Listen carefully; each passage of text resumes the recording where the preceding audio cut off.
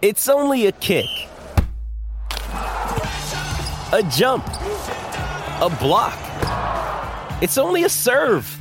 It's only a tackle, a run. It's only for the fans. After all, it's only pressure. You got this. Adidas.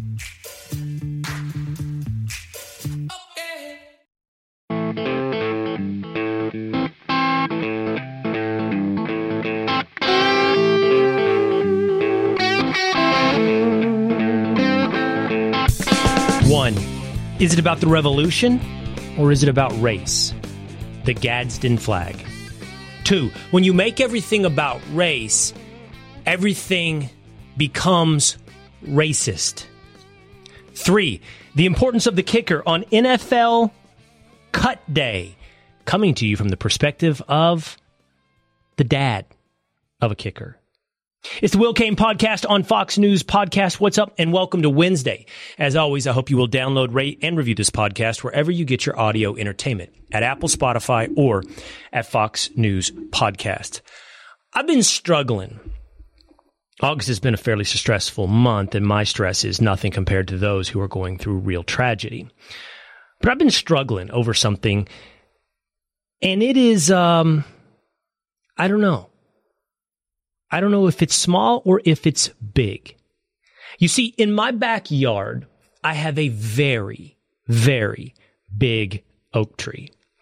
The base of this oak tree is probably 5 foot around, easily 4. The trunk you cannot wrap your arms around. If you lay down, a man is longer than the trunk, but not by a ton. I'm going with 5 feet. And this red oak reaches, I would say, at least 50 feet into the sky. Beautiful, towering branches above my house. Double the height, easily, of my house. Branches splaying off in every direction. Who knows how many branches? Too many to count. Covering my backyard in shade.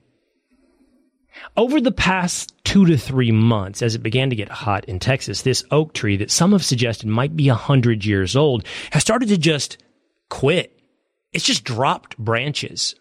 A seemingly healthy tree has dropped 2, 3, 6, at least 7 branches, some of which, some of the smaller ones, have landed on the roof of my house. Some of the larger ones, and I'm talking about big branches, full of leaves and smaller branches, dropped bang square down into my backyard, right where my boys play soccer, not far from where someone would be sitting on a patio. I haven't seen any big branches fall. I haven't heard it. It's often happened in the middle of the night. My wife has been home and seen a pretty large branch fall, but I've woken up in the morning and seen gigantic oak branches splayed across my backyard. And it's hard to watch this tree quit. When I lived in New York, I had an orange tree. I guess, I wouldn't say I have a green thumb, but I guess I like cultivating. It used to kill me in the wintertime when my orange tree in New York, which I had to bring inside, would slowly shed leaves like a man in his 30s, looking into his palms in the middle of a shower and realizing he's losing his hair. Strand after strand coming off as he uses his shampoo. I would look at those orange tree leaves on the floor every morning, and just a little piece of me died as that orange tree died. And then before you know it, one whole branch has lost its leaves and one whole branch is dead. I haven't been the best caretaker of a backyard since moving to Texas. I have lost, between you and me, I've lost 3 to 4 trees. Not gigantic trees. I've lost 3 to 4 trees from water. I've lost 2 Japanese maples and at least 2, what are they? Hollies. It's not cool. And my backyard is green. It's just clearly there's some gaps in my irrigation system. You know, in a month and a half's worth of 105 to 109 degree temperature, everything gets punished. And this oak tree was getting water. I'm pretty sure we were watering 3 times a week. Seeps down through the grass, and I know the grass robs water from deep tree branches, but it's not like the leaves are drying up. The tree seemingly doing good in its foliage. And I've learned there's such a thing as sudden limb drop. But that's not the sad end to this story. By the 7th gigantic limb, my wife had said, enough. This is dangerous.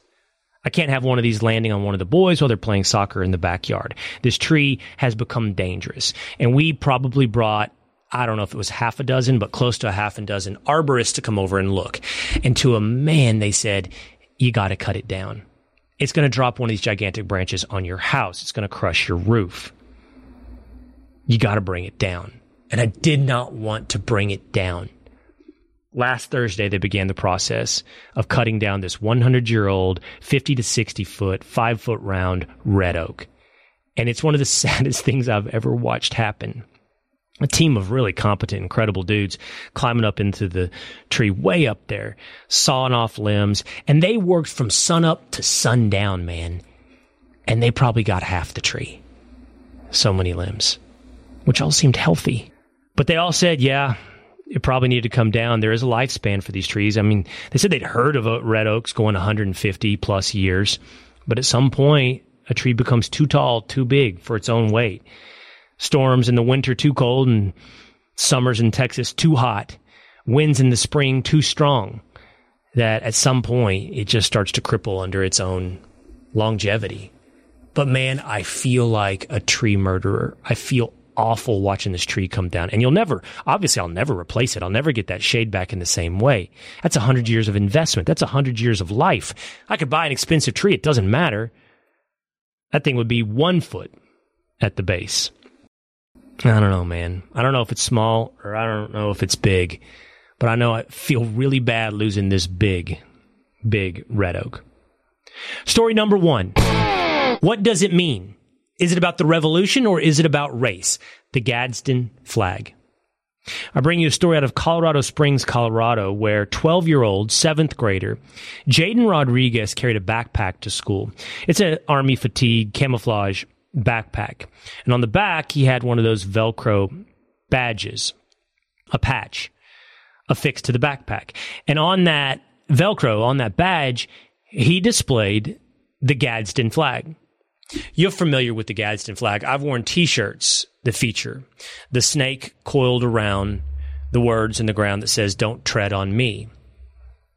It was a symbol of the American Revolution, but not for that day for Jaden Rodriguez in Colorado Springs, where his mother called into a meeting, recorded a meeting with a teacher who said that he could no longer wear that. He had to be pulled out of class. And in very, very soft and comforting fascist language, the teacher told them how they would have to comply. She explained in the nicest and softest voice that the Gadsden flag stands for a time of slavery, that it's divisive, that it's about race. Jaden's mother tried to explain to the teacher that's not what it's about, wherein the teacher gave her the bureaucratic brick wall. That moment in a conversation, which I've had, for example, with the officers from the office of the mayor of Maui about why the West Maui was a media-free zone. I could explain till I was blue in the face to this administrator, but his response was always just going to be, "Hey man, I'm just here to enforce the policy. I didn't make the policy. I'm just here to enforce the policy." And that's, of course, the bureaucratic brick wall that was presented to Jaden Rodriguez's mother by this teacher. I'm just here to enforce the policy put in place by the district. It didn't matter that it was anti-historical, that it was ignorant, that it wasn't education, but it was re-education. Jaden wouldn't be able to wear the Gadsden flag to school. For his part, 12-year-old Jaden sat there, not smirking, but smiling, an air of confidence on his face, an understanding of history, an understanding of the First Amendment of the United States Constitution, a basic understanding of fairness, as he explained to other kids, wore other badges. But he couldn't wear the Gadsden flag. Let's go back in history for just a moment and answer the question, is it about race or is it about the revolution? The Gadsden flag, and this is just simply a reading from its Wikipedia page, is a historical American flag. It's a yellow field depicting a timber rattlesnake, coiled and ready to strike. Beneath the rattlesnake are the words, "Don't tread on me." The flag is named for Christopher Gadsden, a South Carolina delegate to the Continental Congress and brigadier general in the Continental Army who designed the flag in 1775 during the American Revolution. He gave the flag to Commodore Essex Hopkins, and it was to unfurl on the mainmast of the flagship USS Alfred on December 20th of 1775. But 2 days later, Congress made Hopkins commander-in-chief of the Continental Navy, and he adopted the Gadsden banner as his personal flag, flying it from the mast of the flagship while he was aboard. The Continental Marines also flew the flag during the early parts of the war. Its history, intricately tied to the American Revolution. But what does it mean? The rattlesnake, I read on, was a symbol of the unity of the 13 colonies at the start of the Revolutionary War, and it had a long history as a political symbol in America. Benjamin Franklin used it for his join or die woodcut in 1754. Gadsden intended his flag as a warning to Britain not to violate the liberties of its American subjects. Clearly, what it means is liberty. Is the defense of liberty. What it means is revolution. I read on, the flag has been described as the most popular symbol of the American Revolution. The design proclaims an assertive warning of vigilance and willingness to act in defense against coercion. This has led it to be associated with the ideas of individualism and liberty. The Gadsden flag. It's stunning that something that is so objectively true can be twisted through the modern American cultural revolution into our re-education camps of public schools, erasing American history for the new ideology of critical race theory or identity politics, of seeing the world through oppressor and oppressed, when it was the oppressed who flew the Gadsden flag in defense of liberty against an empire. We are ruled by idiots. We are run by the incompetent. We are educated by the uneducated. We are guided by a feeling, a sense, a complacency to fit in, to never be called out, no matter how stupid, no matter how incompetent, to fold in with the flock, even if the flock is headed over the cliff. No, we must be educated. We must understand history. We must be right. Here's an update on the Gadsden flag situation and Jaden Rodriguez. His social media reporter who brought this to the attention of the national media gave us this update. That man's name is Connor Boyack. He goes under C. Boyack. He's president of Libertas on X. He writes, Jaden decided to go back to school today with his patch in place. He said he'll do a sit-in if necessary to protest. 2 law firms have stepped forward to assist as necessary to fight the viewpoint discrimination. Lots of media interest. No known response yet from the school or district offices. Colorado governor has tweeted about it, disagreeing with the school. By the way, is a governor from the Democrat Party. Jaden sent me a video telling me his favorite Tuttle Twins book. It's The Creature from Jekyll Island. And he is campaigning to be school president and wearing a tri-corner hat as part of the shtick. Super patriotic. Good for 12-year-olds. Standing for what is right. The Gadsden flag. We'll be right back with more of the Will Cain Podcast. Story number 2. If you make everything about race, everything soon becomes racist. There was an undoubtedly racist shooting in Jacksonville, Florida earlier this week. Ryan Christopher Palmer, 21 years old, attempted to go to a historically black college, but instead eventually ended up at a Dollar General store on a racially motivated rampage. He had a swastika emblazoned on his rifle, and he left behind racist writings, say, police. He texted his father during the shooting to go into his room, where he found a suicide note. All of this has been released to the public. Reports are that Palmer was targeting Black Americans. This is to be universally condemned, and it has been. Everyone can look at this where the facts obviously lead you towards an outcome and say, horrific mass shooting, horrific motivations. We can acknowledge that racism is a problem and also step back and go, why is racism so much a part of our public consciousness that now everything is seen through the prism of race? How do we arrive at a place where basically everybody is racist? Not everybody is a mass shooter. Not everybody is on the verge of this insanity. But why have we arrived at a place where we're forcing everyone into the corners of the color of their own skin? All the usual suspects have jumped all over this to once again not just indict American society and culture, but individuals.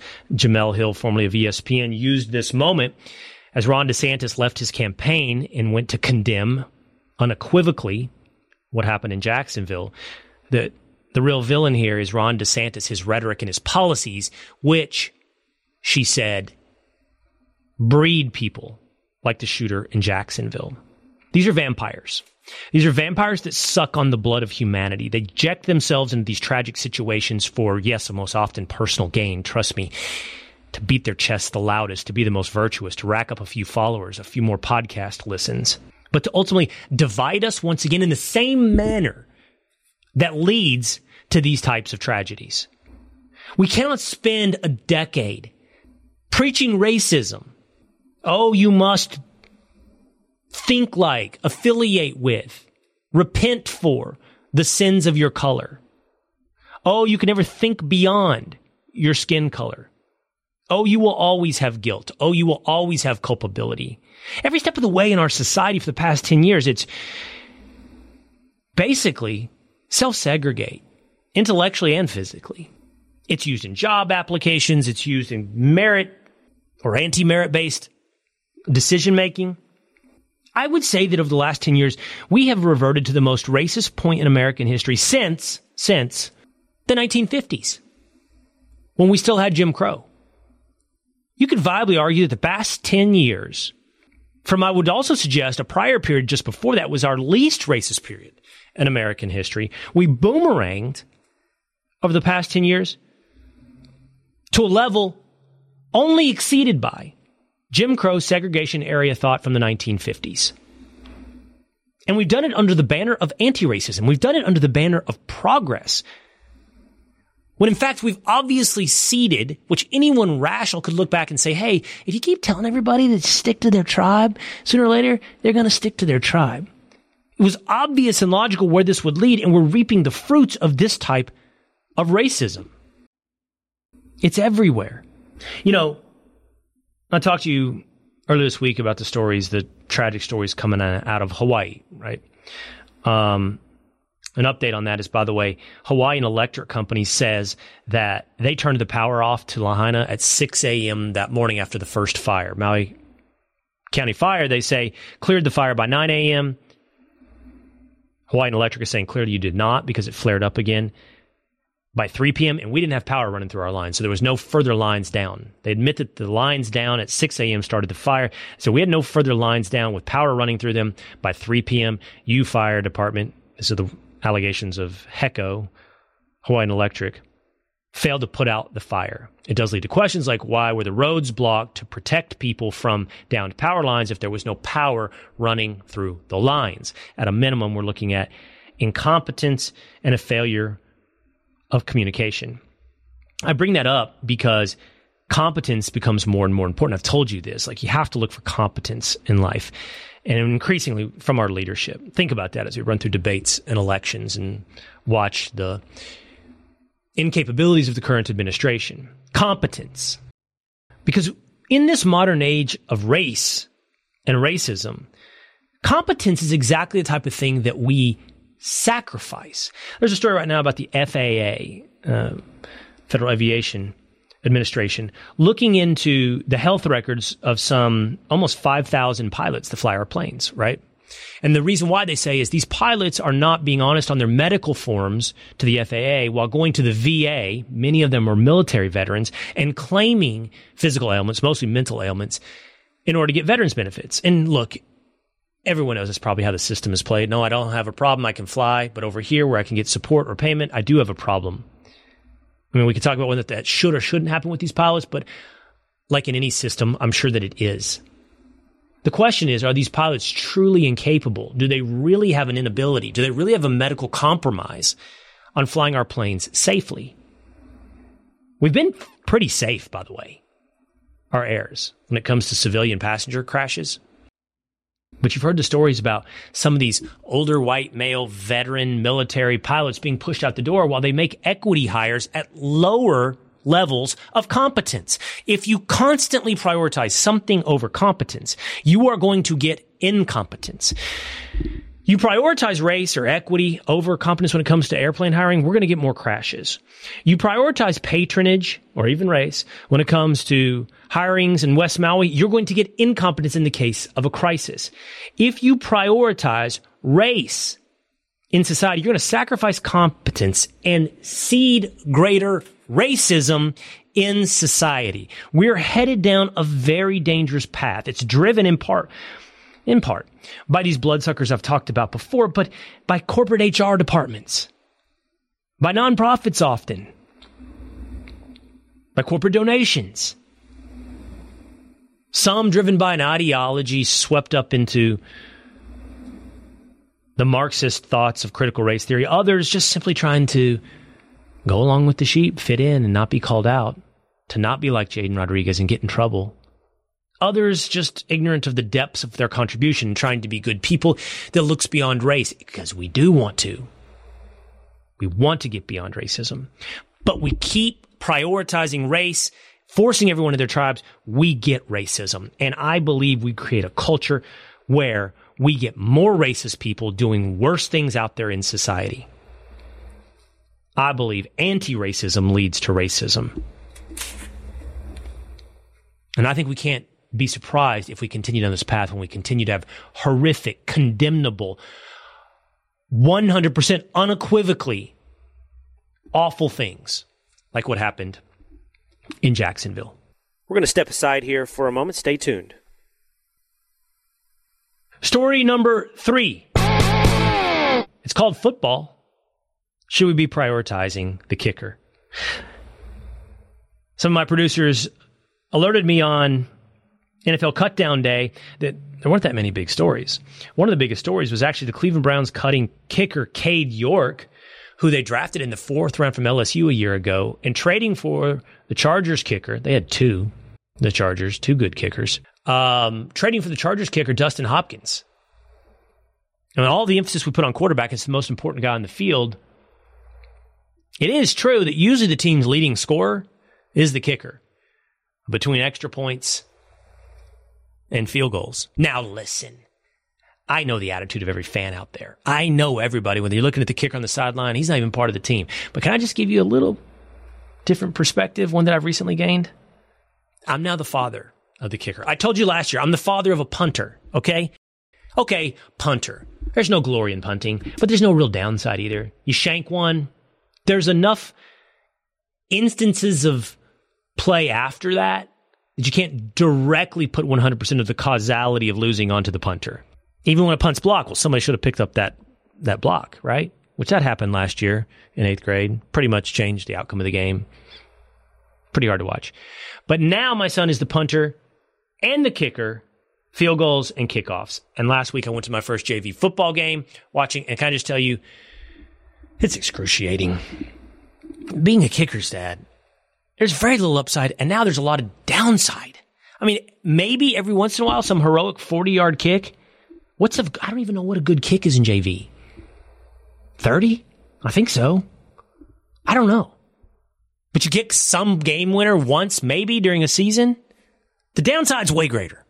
Went to my first JV football game last week, and here's how it went. Deep kickoffs for JV. Good. About on the 5, a little deeper than the 5 sometimes. Pretty good. Punts were fine. Continuing to punt. Punts were fine. Extra points were great. 3 for 3 on extra points, no problem. 1 field goal attempt. 31 yards. Wide right. All the parents were awesome. Everybody was awesome. All the teammates were awesome. And the truth is he missed it by just a little bit. And he just treated it a little differently than his extra points. And he's like, it was his first ever field goal attempt. He's like, I just got to treat him just like I do my extra points. Extra points are easy. I was like, exactly. What do I know? Slept at a Holiday Inn Express last night. I've never kicked. I would be better served to tell someone how to be a wide receiver than to be a kicker. I mean, I have no idea. You probably don't either, right? Like, think about it. You have some conception of quarterback play. I mean, what is this, like hitting a tee shot at first hole of the Masters with a massive gallery around you? I don't know. I don't know how to tell you to be calm. Yeah, totally, dude. Just treat it just like an extra point. I think he has some range. I do think he's got the distance if they need a 40-yarder or something like that. But we're kind of left, right, sometimes down the center. That's what we got to dial in. But sitting in the stands, man, I would have I don't have it yet, but I'll probably get one. A rabbit's foot. I got fingers crossed. I can barely look. It's tough. It's tough, man, for the foot in football. You never want a kicker until you need a kicker. It's like an attorney, right? You always hate them until you need one. Need one at the end of the game to be Adam Vinatieri to win the Super Bowl? Dang right you love your kicker. There's just not very many Adam Vinatieris. There's a lot of Cade Yorks. All right, that's going to do it for me today. I will see you again next time right here on the Will Cain Podcast. Listen ad-free with a Fox News Podcast Plus subscription on Apple Podcast and Amazon Prime members. You can listen to this show ad-free on the Amazon Music app.